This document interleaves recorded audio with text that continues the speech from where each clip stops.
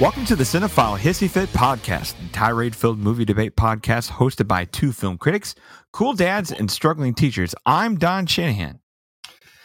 And wow, I had one ready for our next recording, but I have nothing ready for this one. So I'm just going to go, Who Dares Wills? Ooh, I like it.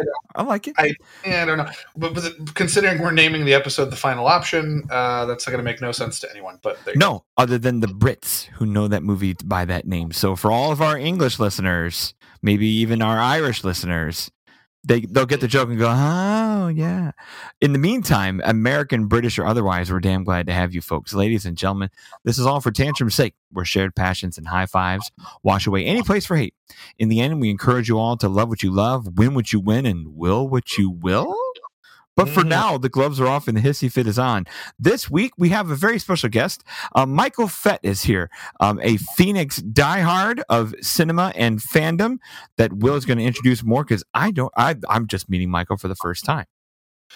Well, Michael is an encyclopedia, a walking film encyclopedia. I mean, not only does he know everything about film, but he puts together the most eclectic, strangest, most bizarre, yet somehow tangentially related double features I've had the privilege of watching. So, yeah. Michael, why don't you say something about yourself, good sir?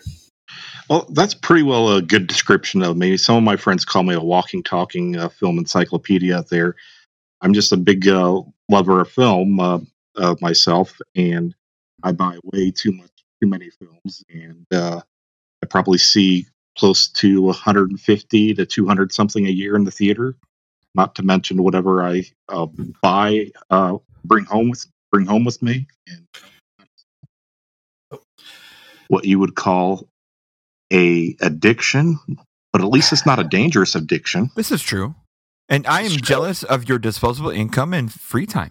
Clearly, well, I will say cataloging not your strong suit, because as of right now, I have two of your DVDs that you let me borrow. Uh-oh. I have a copy of the Australian pre-Mad Max biker movie Stone inside a Blu-ray copy of Logan Lucky, and I also have, which I forgot, the copy of Who Dares Wins on Blu-ray in a Blu-ray case of Promising Young Woman. So, cataloging probably your kryptonite as a collector, perhaps, but other than that, pretty much the most knowledgeable film person I've ever met in my life. Well, Michael is damn glad to have you, man. Thank you. All right. Ladies and gentlemen, our format is this. The recommending lover, in this case, our guest, will always go first. They will get 5 uninterrupted minutes to shower their praise and state their high-minded case of the choice of today. And we haven't even mentioned the choice of today, so I'll drop it right here. Folks, we're going to do Who Dares Win, since we kind of set that joke up with Will's bad pun. For those of you who are on Tubi and on the state side of things, it's called The Final Option. The hater, if there is a hater, or just the middle person, will follow with 5 uninterrupted minutes of their own to present their counterpoints with any manner of intellectual scorched earth. If there's one of us or two of us, we'll find out. After that, we'll open it up for 15 to 50 minutes of a shared conversation where the hissy fit really gets chippy. Ladies and gentlemen, you need to float over to Tubi and find this one, because we have The Final Option. We good to go, gentlemen? I'm good. All right. Michael, as the guest, the red carpet is yours. 5 minutes. Tell us, high-level thoughts, why you picked it, just whatever 5 minutes you want to do to kind of introduce where this bad boy's coming from. Okay. I'll make sure to talk loud here. Maybe I'm letting my voice go, so I'll start over. So I love all different types of films in here, and one of the films that I really love is Who Dares Wins. Yoon, or Ian, I'm not sure how you pronounce his first name, Lloyd, British film producer, one night was at a theater watching a film when it suddenly stopped. Lloyd walked outside the theater and in person watched Operation Nimrod. That's the siege of the Iranian embassy by the British SAS, Special Air Service. Kind of like of the Green Berets or Navy SEALs, whatever you want to call it. He was taken completely back by what he witnessed in person. And it was kind of like a kid walking into a candy store there, or a toy store for the first time. He just knew he had to tell their story on the big screen. He immediately registered all the trademarks of what he could think of, and then he decided to make a film. Now, Lloyd had some success in the past with some films here, but most of his success that he had would be films like The Wild Geese, which feels like The Expendables, but with kind of retired, kind of like not retired, but way past their prime actors in there who, it would be kind of like our dads at that time wanting to recapture their childhood and watch their actors on screen, not something maybe the whole general public wants to go see there. That said, he wanted to push the envelope this time to deliver a film that you'd never expect to come from him, and nothing could be more evident than casting Lewis Collins as the lead in this film here. Now, Lewis Collins, I have a love for him, like some people like Jackie Chan, some people like that. I mean, he's a true kind of badass there across the screen. I mean, he once took all the SAS and they wouldn't let him join the SAS because he was too big of a person there. And at that time, he was just finishing up a show called CI5, The Professionals, there, where it was an extremely violent show at the time, to where when people were watching it, some of the people, censors like the British decency community with like Mary Whitehouse, would go on and make a long complaint against him. Either way, that made him the British public as the number one guy to take over for Roger Moore as James Bond, which never happened. Bond screen test that he gave him, but that didn't stop Lloyd from trying to make his own version of a Bond film in the role where he plays Skellen there, which is essentially a SAS officer that weirdly you don't really know why he gets kicked out of the SAS, and then he tries to infiltrate this what you would call a terrorist group, but you don't really know why. It's not really set up very well. It's like he's supposed to be underneath a secret mission this first half. It's not set up very well there, and this entire first half of the film is pretty bad. What makes up for it is you do have the titles are done by Maurice Binder, James Bond, and you do have a pretty jazzy score going along with it there that more than makes up for quite a bit of it. That said, it's really when you start getting to the second half of this film that I get blown away. They're mainly from when the terrorist group take over the U.S. Airmen's bus right there. And from there on, in that part there, it's solid. The action is there. The intensity of the actors are there. You've got Judy Davis, who plays Frankie Leith, who you really believe her as a terrorist in this film in there. And then you get down to what I would call the final 10 minutes of this film, which is a kind of the SAS goes in and takes SAS goes in and tries to stop the terrorists from their plan in there and take back the mansion, in which they have a lot of hostages in there.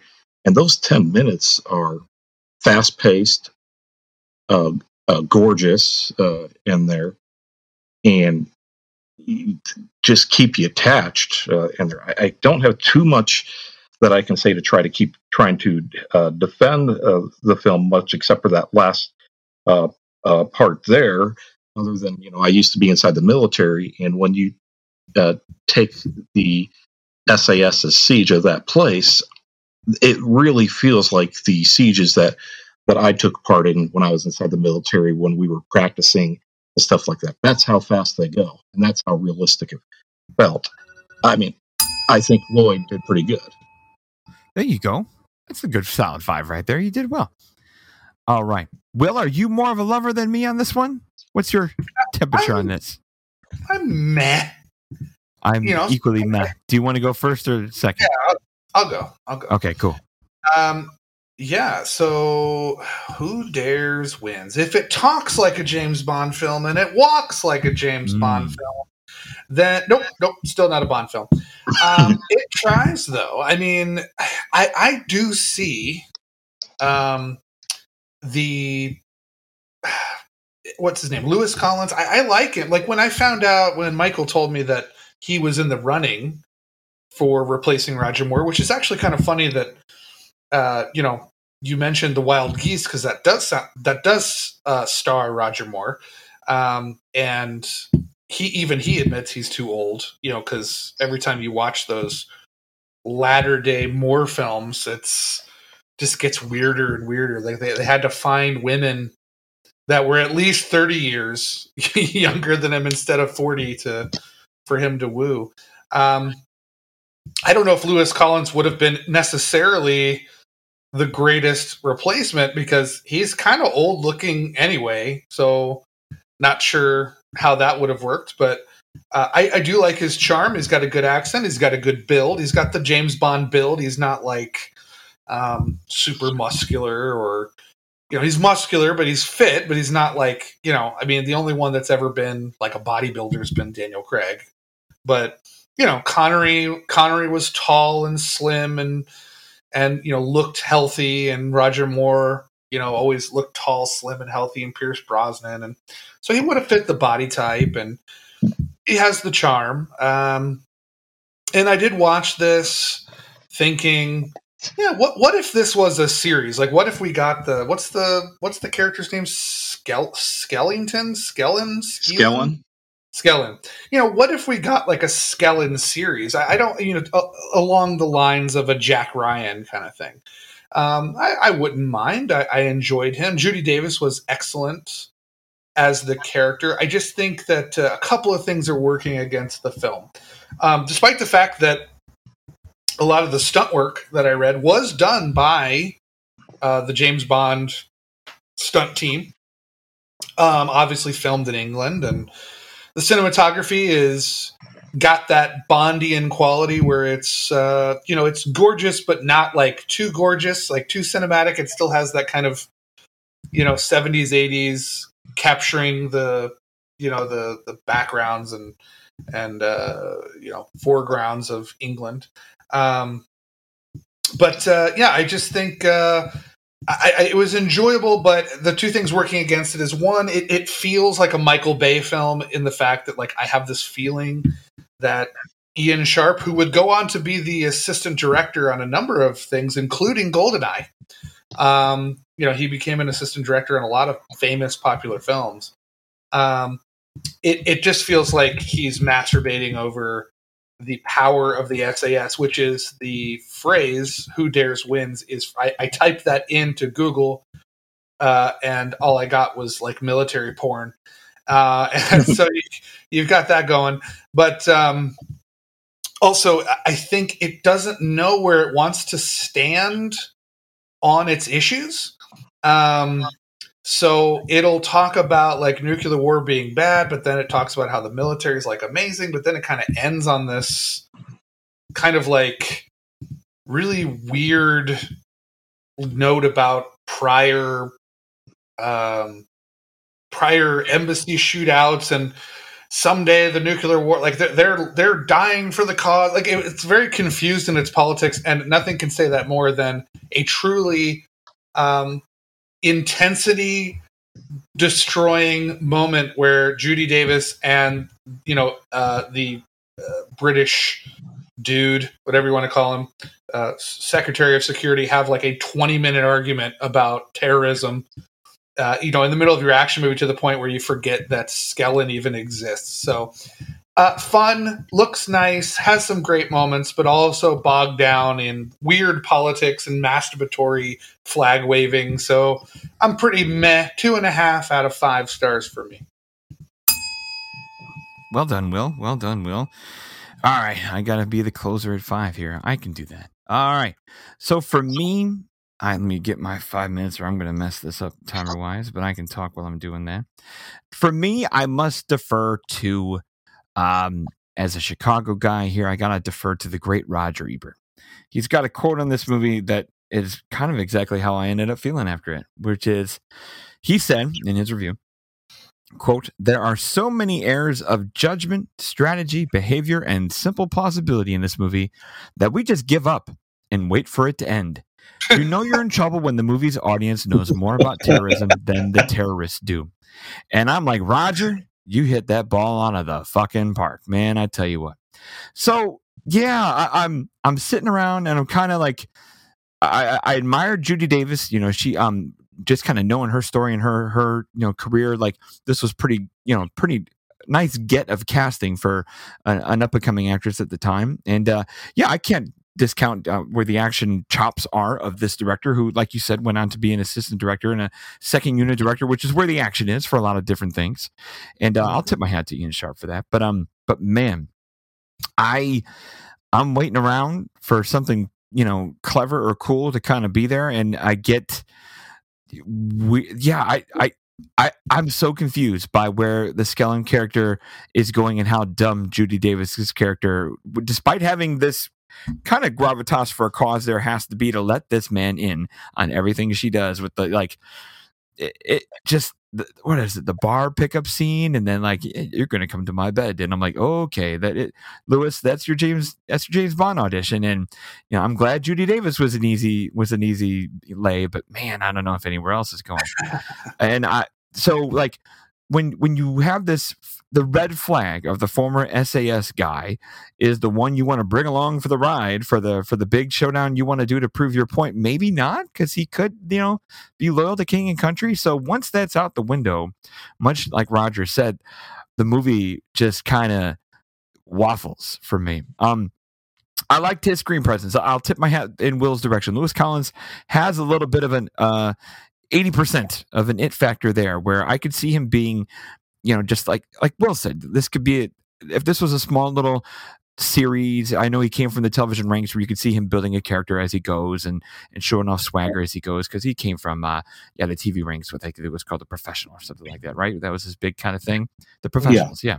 And he would go on to be not really much after this, which is a shame, because I do see what he's got. And he was 36 at the time of this film came out, so he was right in that wheelhouse of being a worthy actor to consider for James Bond, where you could get 5-10 years out of a guy like that at 36. But I'm kind of with Will. The swagger's there, the voice is there, the build is there. And I know Sean Connery probably wore hair pieces this whole time, but yeah, that hairline's got to go, man. The 1982 helmet hair and the receding hairline cover up is just not going to go for you. They did good with Timothy and did way better with Pierce.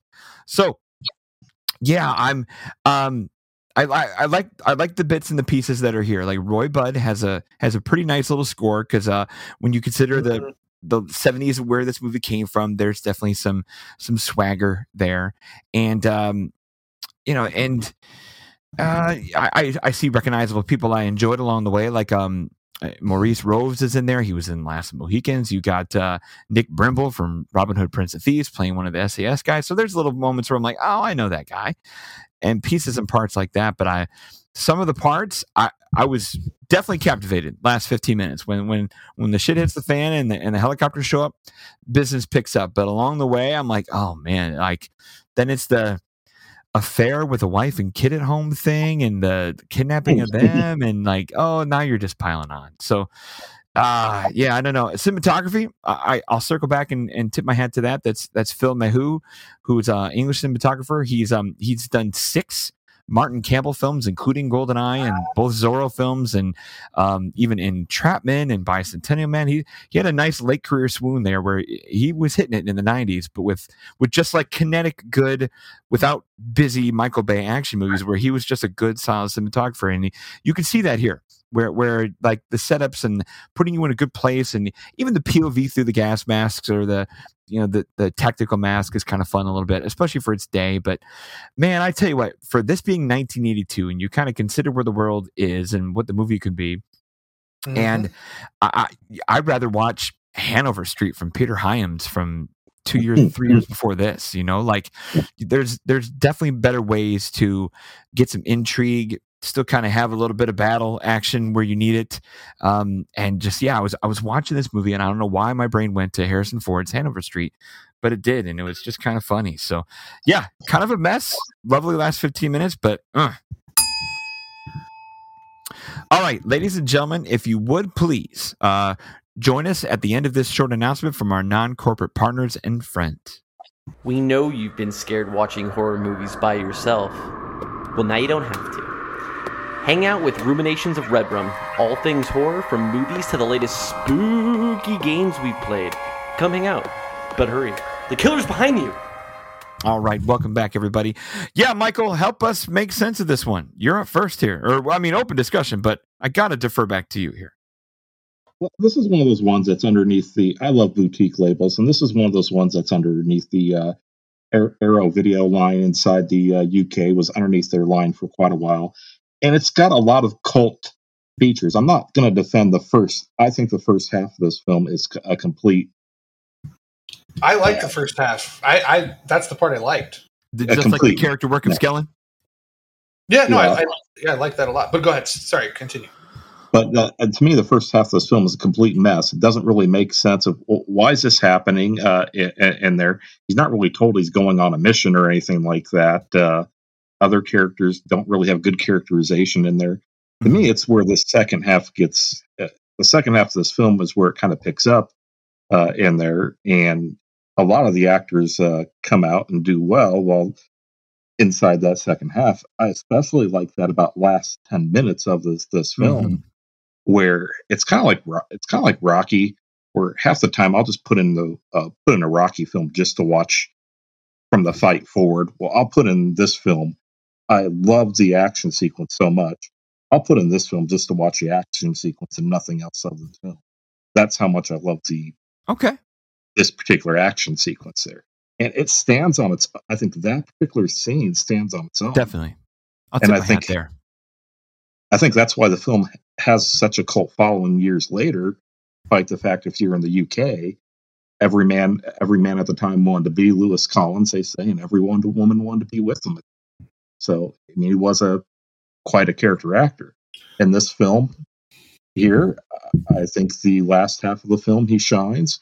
The first half of the film, I wouldn't want to see him in James Bond for my at all, because I don't think he does good in that first half. Yeah, there at all. I liked him in the first half a lot. What sold it to you, Will? I don't know. I don't know if it's because Michael had told me about the James Bond connection, but I looked at it as an audition. Like, I put myself in 1982 when I was mostly just a zygote for 6 months of it. I was excellent science term, by the way. Well done. Yeah, I know. That's why I'm an amazing teacher. But no, I looked at it as an audition. Like, who's going to replace Roger Moore? I looked at this character and I thought, I like him. I like his swagger. I like the. It does take a while to kind of figure out, like, what the hell's going on. Like, it takes you like 45 minutes to realize that they set up him getting kicked out of the SAS so he can go undercover for whoever. Yeah.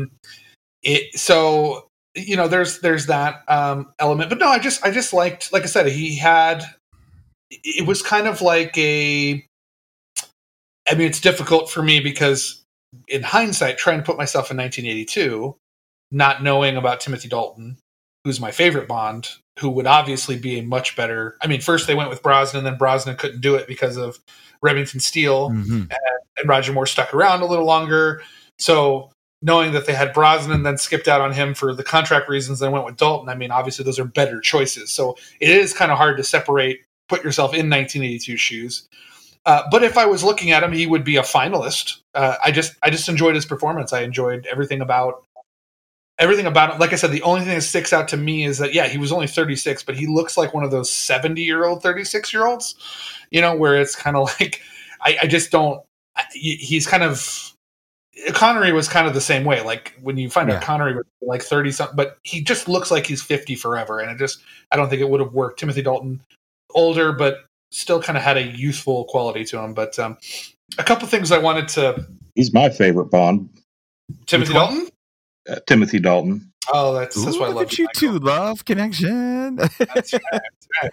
But there's a lot of interesting people behind the scenes on this. You know, you were talking about Phil. Is it Phil Mahue? Is that how you pronounce his name? Was the cinematographer? So. He gives me kind of like Alan Hume vibe. You know, Alan Okay. Hume did like Return of the Jedi and a couple other films that they kind of have this very crisp but not fancy look to them, which I enjoy.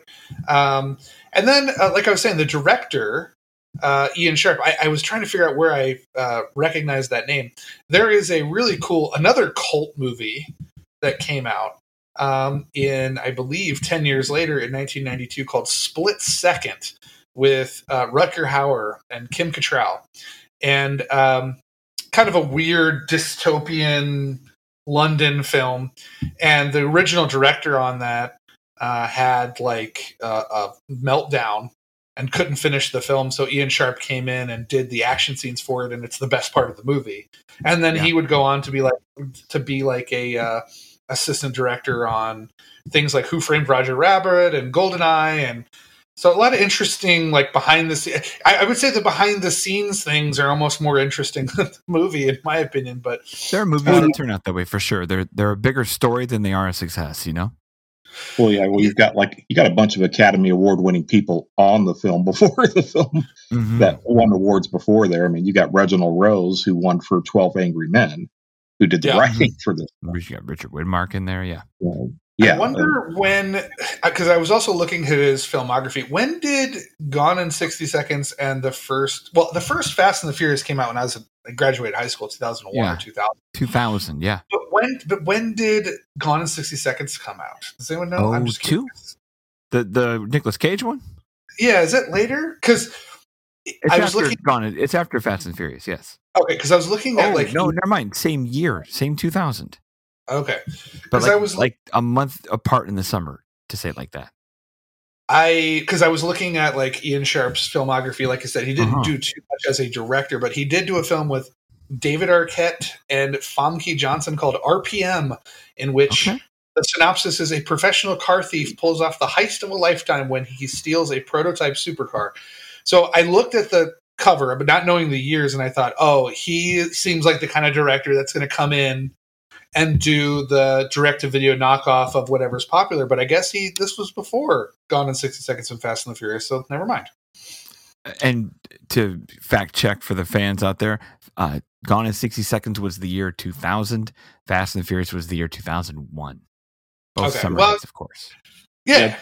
But kind of during that period of, Volcano and Dante's Peak. And, so I automatically assume, but, not a fast, like everybody in here seems like they're almost there, like they've almost had this amazing career, that could have broken out at any time. And I mean, obviously Judy Davis being the obvious exception because, she's been nominated for, I mean, she's won Emmys, she's won BAFTAs, she's been nominated for 2 Oscars. Yeah. I thought she won an Academy Award. Didn't she beat Meryl Streep one year? No, she did not. She did not win. No. Yeah, nominated twice. Let's see here.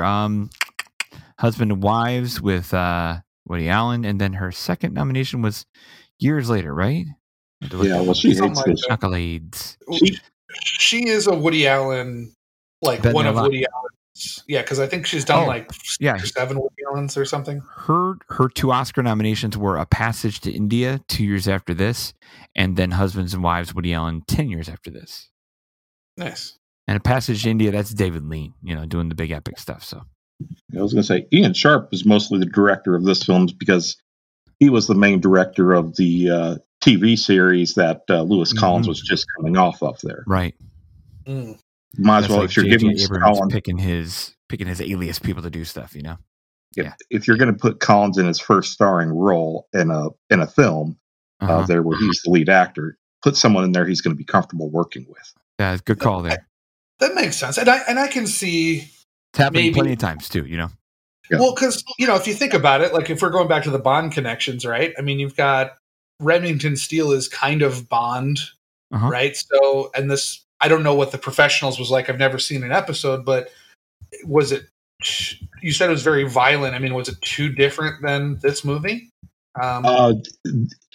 It's kind of a Secret Service film, or Secret Service show, but it's kind of more of a buddy cop show more than it comes across more as a buddy cop show more than anything else, where Martin Shaw, the biggest actor, or Martin Shaw's the biggest actor in there, who would go on to do some other big shows there as the lead role. There, him and Lewis Collins, they were they really paired well off of each other, kind of a Riggs and Murtaugh, Starsky and Hutch, kind of fun thing. But they would be sent out to asked by their superiors to investigate wrong stuff happening to the country there, but it came across more as a buddy cop than because obviously Roger Moore had The Saint, which is very Bondian, and right. And he never played Bond. He was always playing Simon Templar. Mm-hmm. Well, I know, but I'm just saying, it's not it's a like leap. An audition of skills, Yeah, it's not a leap for Moore to go from The Saint to Bond, or for Brosnan to go from Remington Steele to Bond. So it feels like this was that natural progression. He's in this show. Maybe it's a buddy cop show, but it's a little gritty. He jumps into this final option thing. And then, if he became Bond, I think it would be kind of the stepping stone to do that. Yeah. Perhaps. I don't know. I liked him. I want to look up more of his stuff. He doesn't have a lot in his filmography, but he was interesting to me. I agree. I mean, I don't take him to make it to that next level as Bond, but for what he was, the man carried the screen. I had good screen presence, good chemistry with his male and female co-stars. Like, it wasn't like he just showed up when chicks showed up. Like he was good as one of the guys, and good as the subordinate trying to work underneath the superior, and even those pieces and parts in there. And when the time comes for a man of action, some people. This is going to sound like a bad Star Wars knock, but some people don't have gun firing face. You know what I mean? Like they do a weird little squish of their face when they try to look like they're good with a gun. And he looks fantastic. He was just let me take this Uzi and blow these motherfuckers away and look good doing it. A cigarette away from being the coolest thing in the whole wide world. So when you go to Letterboxd and you click on Who Dares Wins, how there's always a picture from the film above the poster and stuff. That is the cool Bond moment. He's running down that hallway with the gun with the other guys. That's cool. I was that's a cool action hero. I like that. The only problem is that's 8 seconds of the film. I wish there was more of that, because there literally are moments. There is a 25-minute sequence where he literally just stands in the background and watches Judy Davis argue with British people about nukes. I know. And it's my God, when is this going to end? I mean, which is not what you want to do when you're in a movie. Another movie we're going to talk with Michael about, you want it to end because it's so cynical and nihilistic and just soul destroying, but it's still a good movie. This one, it's yep, got places to be. Let's go. Yep. You shut everything up at the end. I'm in. We're good. Well, I think the film poster for the final, or for when they call it the final option over here, says, "Great, the greatest 60 seconds of action you'll ever see." And that's where I keep backing you, Michael. Those last 15 minutes are, for its day, stellar. Good editing, good shooting. And then obviously when you hire the pros to show up and make that happen, when the former SAS kind of pushes the stuntmen aside and go, "We got this. Just roll the camera." Love that stuff. Yeah, I think too. I always make weird. That's kind of my trademark on this show, is to make weird comparisons. Oh, this would be good then. But for whatever reason, before I watched these movies, I watched the 2 Equalizer movies with Denzel Washington. Oh, okay. And here's the thing, there's that moment, when you watch those movies, and it's not just because Denzel's older and you have that suspension of disbelief that he's so fast and so good that he can kill anybody within 30 seconds. But a good director, I am an Antoine Fuqua fan. He sells it. Okay, Denzel gets this done. He can kill a room full of Russian mobsters in 13 seconds, and it shows, and the tension is there, and it shows this one, like the movie, and like I said, it's just weird that I happen to watch both. Like, you know, they're on their little campsite, you know, where they're practicing climbing roofs and going through buildings and stuff, and which reminded me of Police Academy for no reason, but totally did. But you know, like, and then, you know, at the end they come in, they kind of, you know, whip everybody's ass within 60 seconds. It just it adds to that, A, like, not the greatest directing, and B, that masturbatory, like, look how good we are. Like, it felt so slow, and I don't want to be like one of these people that thinks like old films are slower, but I just saw it executed so well in one set of films by a very good director, and then this one, kind of this middle of the road, where it's supposed to impress you, and you're kind of like, okay. I mean, yeah, okay. Well, that said, Edward Woodward would go on to be the Equalizer, Robert McCollum. There we go. Yeah, that's right. Hey, I got a question. Denzel Washington and Queen Latifah. I got a question that kind of goes with this movie. I was reading some IMDb trivia last night when I finished watching it, and apparently this movie gets quite the knock for being kind of hawkish and right wing, and Ronald Reagan's a big fan of this for being just kind of an ultra conservative wet dream. Michael, what are your kind of thoughts on that? Do you get that vibe? Are you feeling that, or is that made up for the sake of fandom?